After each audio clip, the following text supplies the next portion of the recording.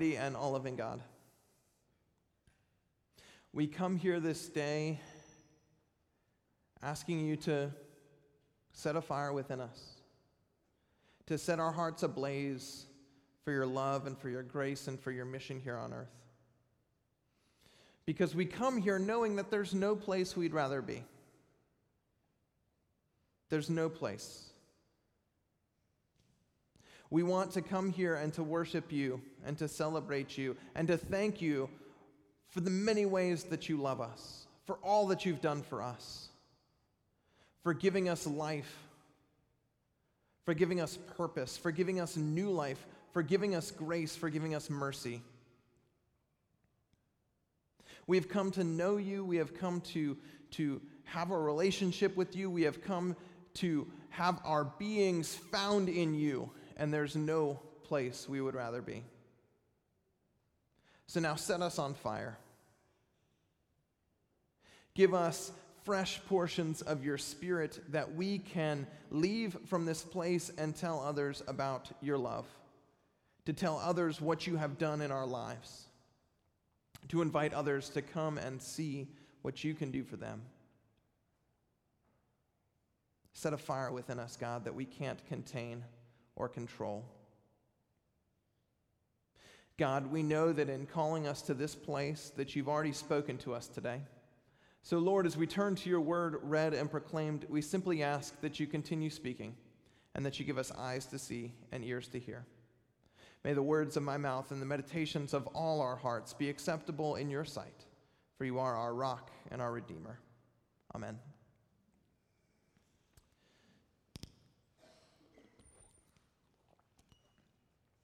Show, don't tell. In the world of literature or TV or movies, that's an important concept. If you have a character that is funny, it's not enough to just say that they're funny. You have to show them saying things. You have to show them saying funny things.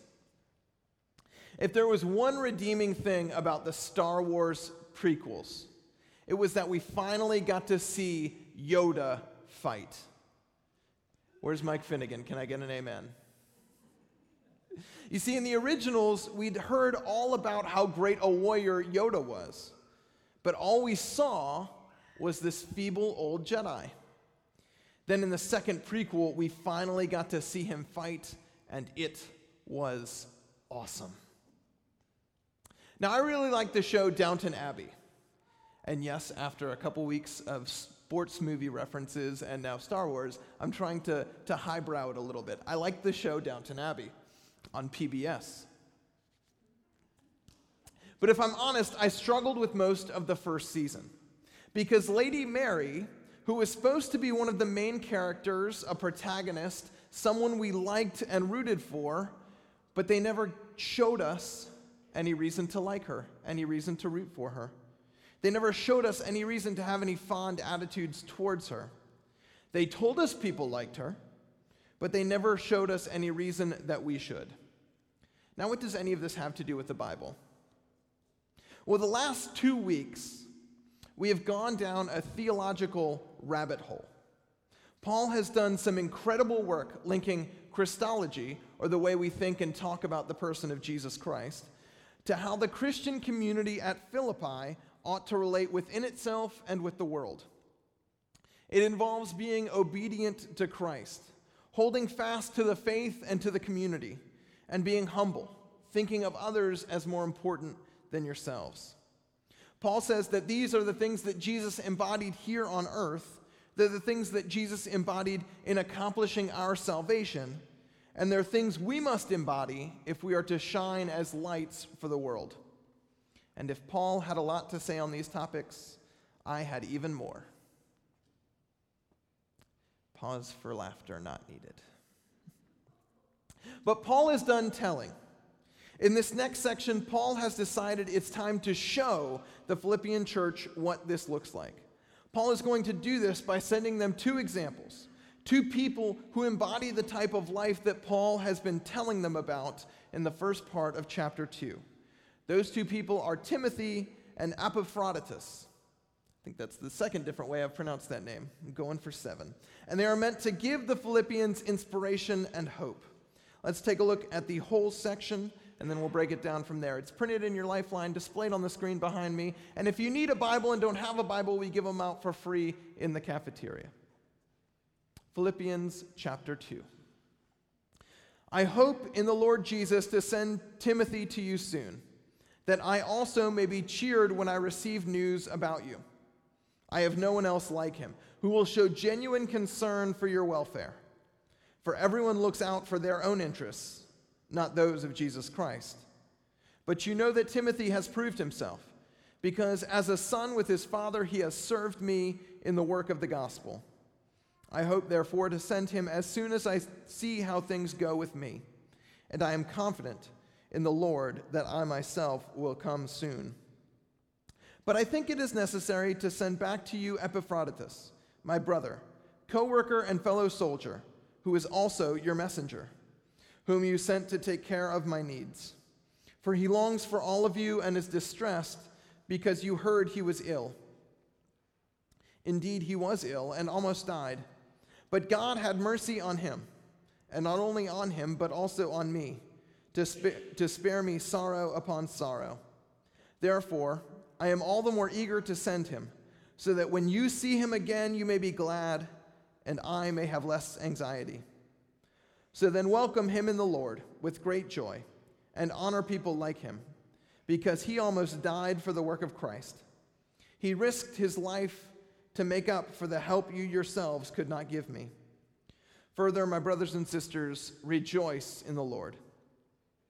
This morning I want to talk about these two individuals, what inspiration they would have provided the Philippians, what inspiration they can provide us, and the importance of having people in the church and in the faith to look up to. But this is also a point in the letter where we can touch on some of the finer points that you'd certainly get in a small group Bible study, but don't always necessarily get in a sermon, as they're more fun information for fun information's sake. We'll start off this morning with the cool tidbits, and then build from there. Now, we've talked a lot in the past few weeks about how Paul is in prison, but we have never talked about where Paul is in prison. Partly because we don't really know. Paul never mentions it.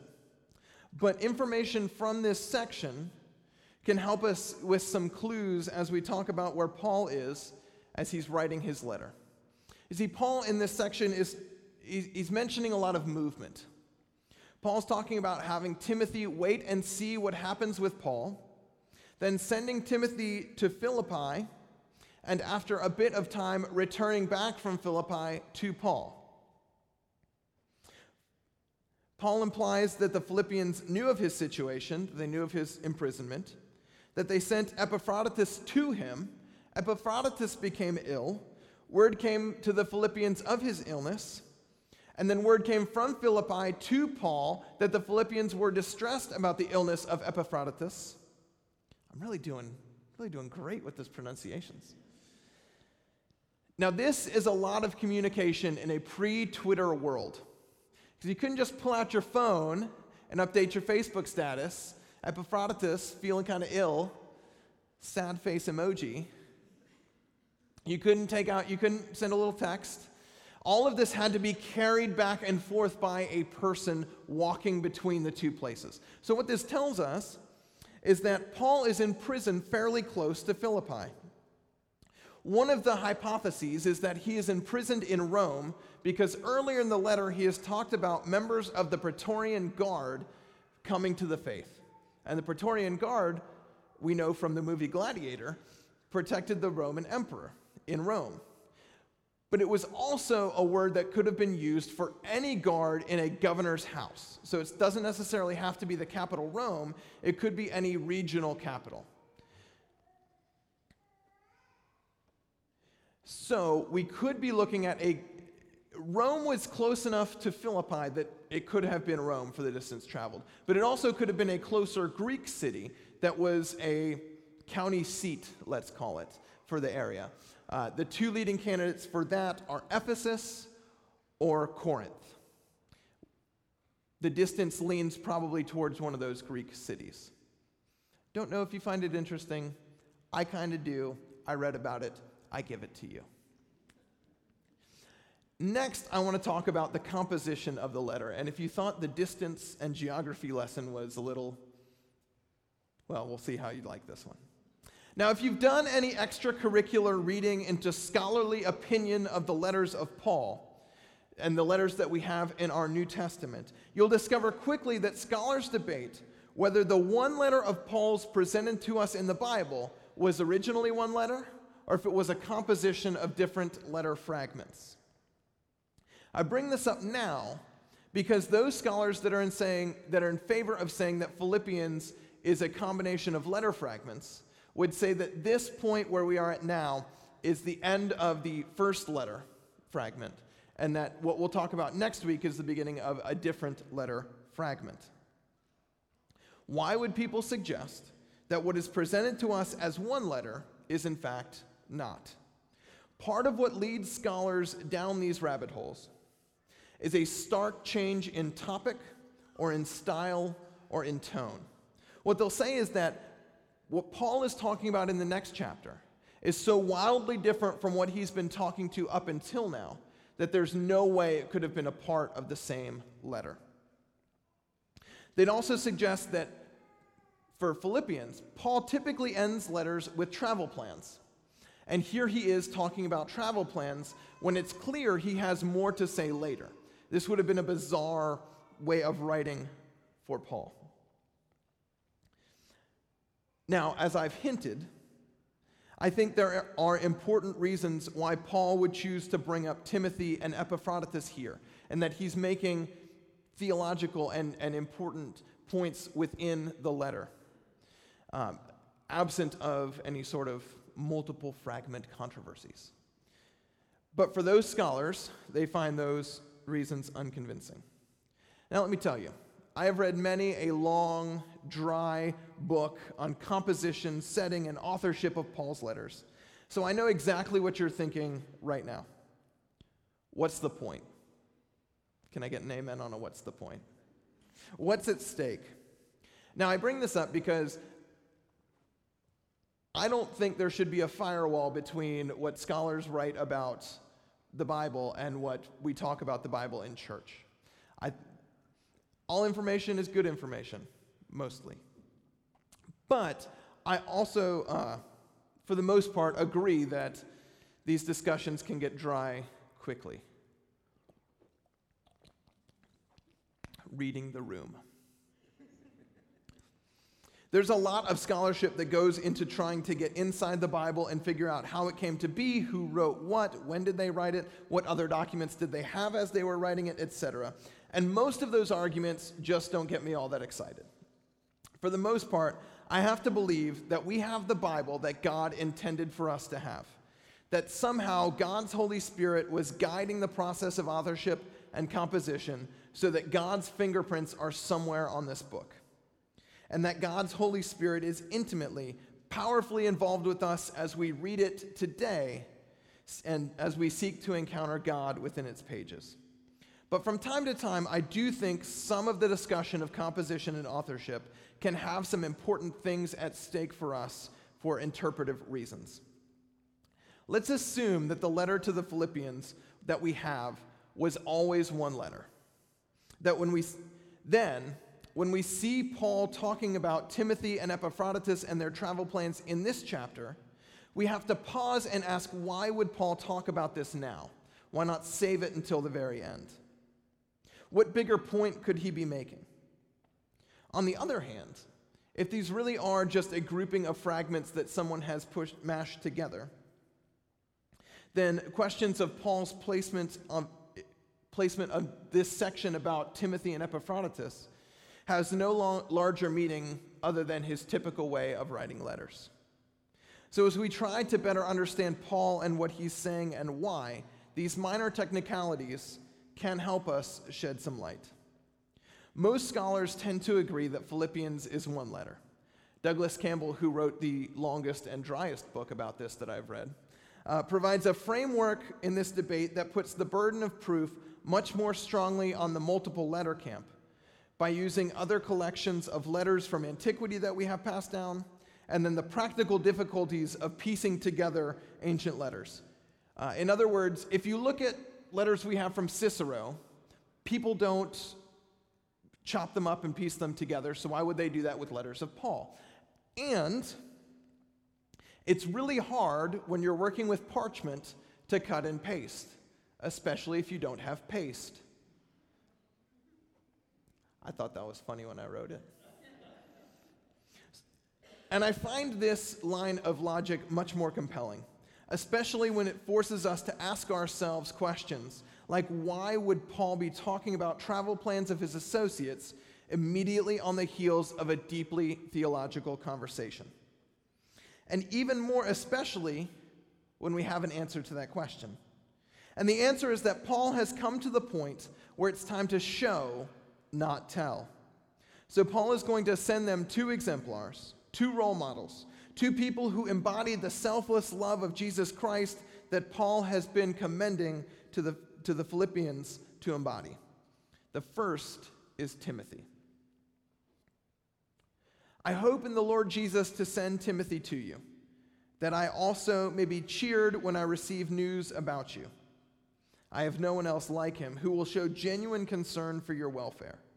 For everyone looks out for their own interests, not those of Jesus Christ. But you know that Timothy has proved himself, because as a son with his father, he has served with me in the work of the gospel. I hope, therefore, to send him as soon as I see how things go with me, and I am confident in the Lord that I myself will come too. Last week, we talked about the possibility that word had gotten to Paul that the Philippians were grumbling about the impact Paul's absence was having on the community. Namely, that if Paul had been there, they wouldn't be facing such factions or fracturing or defections.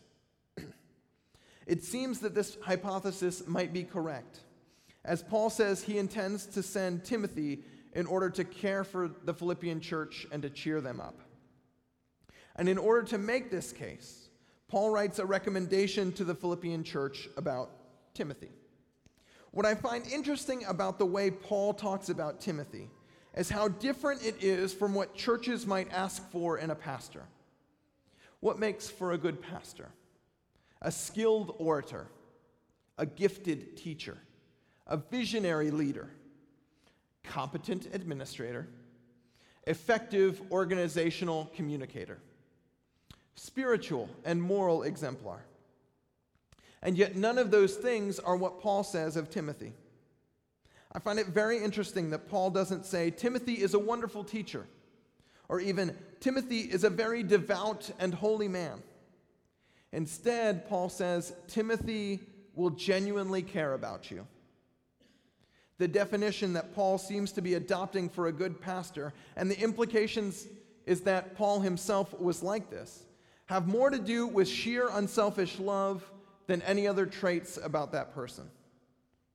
Additionally, Paul says that Timothy is unique in that others look out for their own interests, but Timothy is devoted to the interests of Jesus Christ. If you've ever wondered whether you can be a spiritual leader, Paul has 2 qualifications for you. Will you care about the interests of Jesus Christ over your own interests? And will you genuinely care for others? According to Paul, that's what it takes. Do you sincerely love Jesus? And do you sincerely love other people? And yet Paul seems to think this is unique, abnormal, not easily found among his associates. Partially, I can understand why this is the case, because I'm not sure I would always pass Paul's test. Being willing to set aside all other interests and considerations and do only what Jesus would have us do, it's really hard. Something I rarely, if ever, live up to. And real talk, sometimes loving other people can be hard too. Not any of you, of course, but just, Matt, stop talking. But on the other hand, digressing, what if we were to use these as the only 2 benchmarks for service within the church? We want to start some new small groups this fall. Will you be willing to be a small group leader? Well, Pastor Matt, you know I'd love to. But in your sermons, you seem to know so much about the Bible and the historical context of everything and theology and stuff. Why, thank you. And I just don't know that much. Do you love Jesus? Do you love other people? You're hired. That can go for really anything we as a church do. Do you love Jesus? Do you love other people? We have places to get you plugged in. And if you truly love Jesus, and if you truly love other people, you'll want to be involved working to help people change their lives through encounters with Jesus Christ. This, friends, was what Timothy did. Paul tells us nothing more other than that he will genuinely love and care for the members of the church at Philippi, and that he cares about the interests of Jesus more than his own interests. And those two facts alone make him worthy to be thought Paul's son, as Paul's protege, to be the one that Paul would send when he can't go himself. How could you embody those two qualities more in your life? What would it take? And what difference would it make in your spiritual lives and in the lives of those around you? Let's now turn to Epaphroditus. I skipped over the first P. Epaphroditus. Say it with me. Epaphroditus. There's a secret to saying names in the Bible. You just go at it with gusto and people think you know what you're talking about. But I think it necessary to send back to you Epaphroditus, my brother, co-worker, and fellow soldier, who is also your messenger, whom you sent to take care of my needs. For he longs for all of you, and is distressed because you heard he was ill. Indeed, he was ill and almost died, but God had mercy on him. And not only on him, but also on me, to spare me sorrow upon sorrow. Therefore, I am all the more eager to send him, so that when you see him again, you may be glad, and I may have less anxiety. So then, welcome him in the Lord with great joy, and honor people like him, because he almost died for the work of Christ. He risked his life to make up for the help you yourselves could not give me. Further, my brothers and sisters, rejoice in the Lord.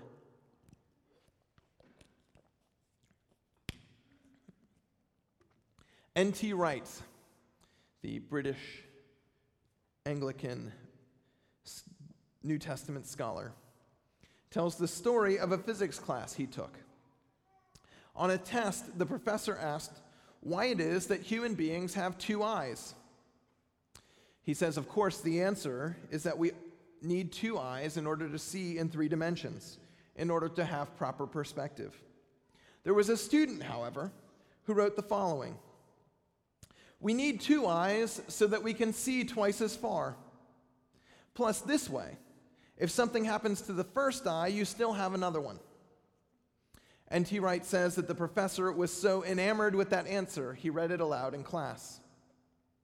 Then N.T. Wright pivots to talk about Paul's discussion of both Timothy and Epaphroditus. On the one hand, you could say that Paul sends both of them to Philippi so that there could be double the effect and inspiration, and so that if one got delayed or waylaid, Paul would still have a backup. But N.T. Wright argues that their dual inclusion shows the full perspective of Paul's character. N.T. Wright says that Paul's sending of Epaphroditus shows the depths of Paul's caring and love for the Philippian church. The little paragraphs about Timothy and now on Epaphroditus are enormously important in helping us get to Paul and his work, and his feelings and emotions, and put them in their true perspective. Paul writes often about deep, dense, solid, abstract theology. And now here, Paul writes as a human being. I'm sure Paul was overjoyed to have Epaphroditus sent to him in Paul's hour of need and sorrow. Paul was in prison. Paul was lonely. And the Philippians sent him a friend. And that friend became deeply ill. Not only did news of this deeply distress the Philippians, it deeply distressed Paul. And now Paul is willing to send Epaphroditus back to the Philippians, in order to bring them joy and to bring them peace. But remembering that Paul is in prison, he probably could use some friends. He could probably use some company. And yet, rather than keep those few people he had close to him, Paul thinks of the Philippians as being more important than himself, so he sends Epaphroditus back home.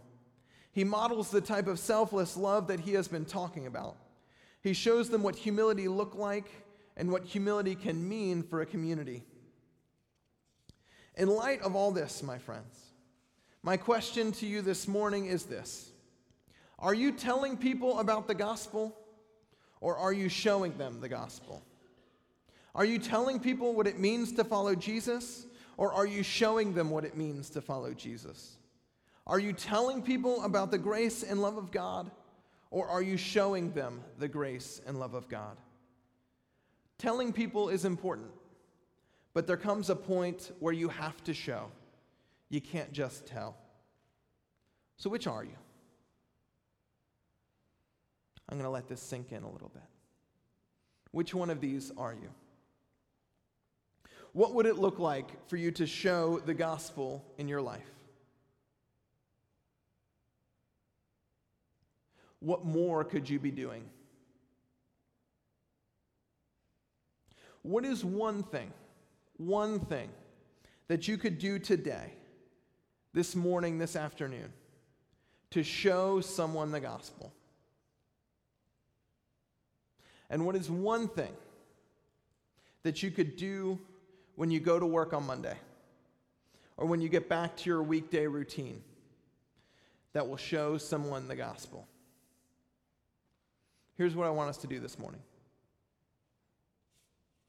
I want you to find your lifeline.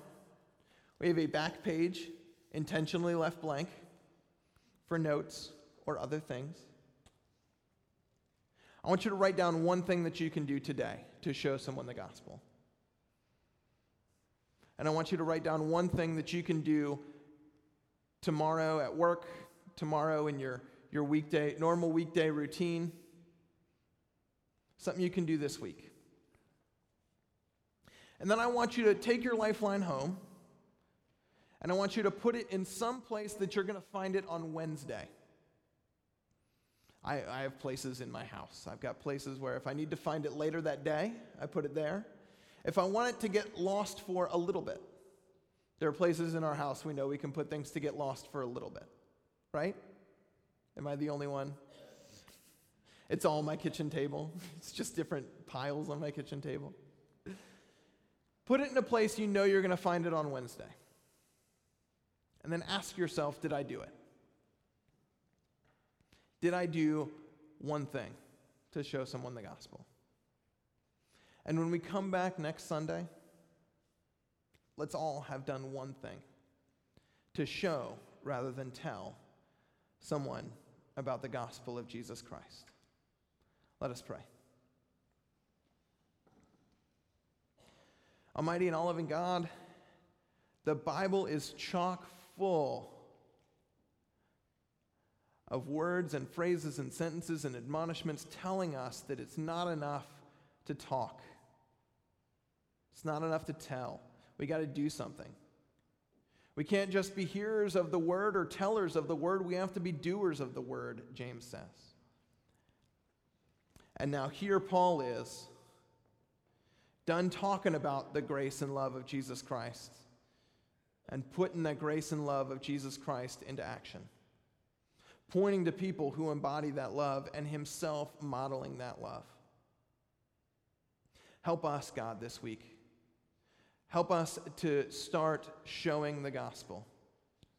Let our lives preach, so that by our actions and through our love, someone might come to know you. God, there's one thing that we can do this week, and we know it. We know it.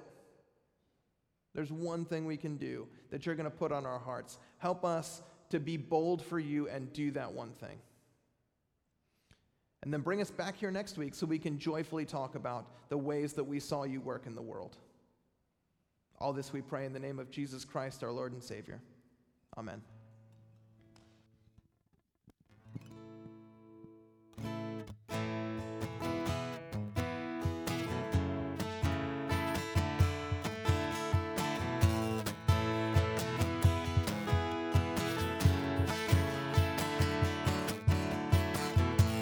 Blessed be your name, the land that is plentiful, where streams of abundance flow. Blessed be your name.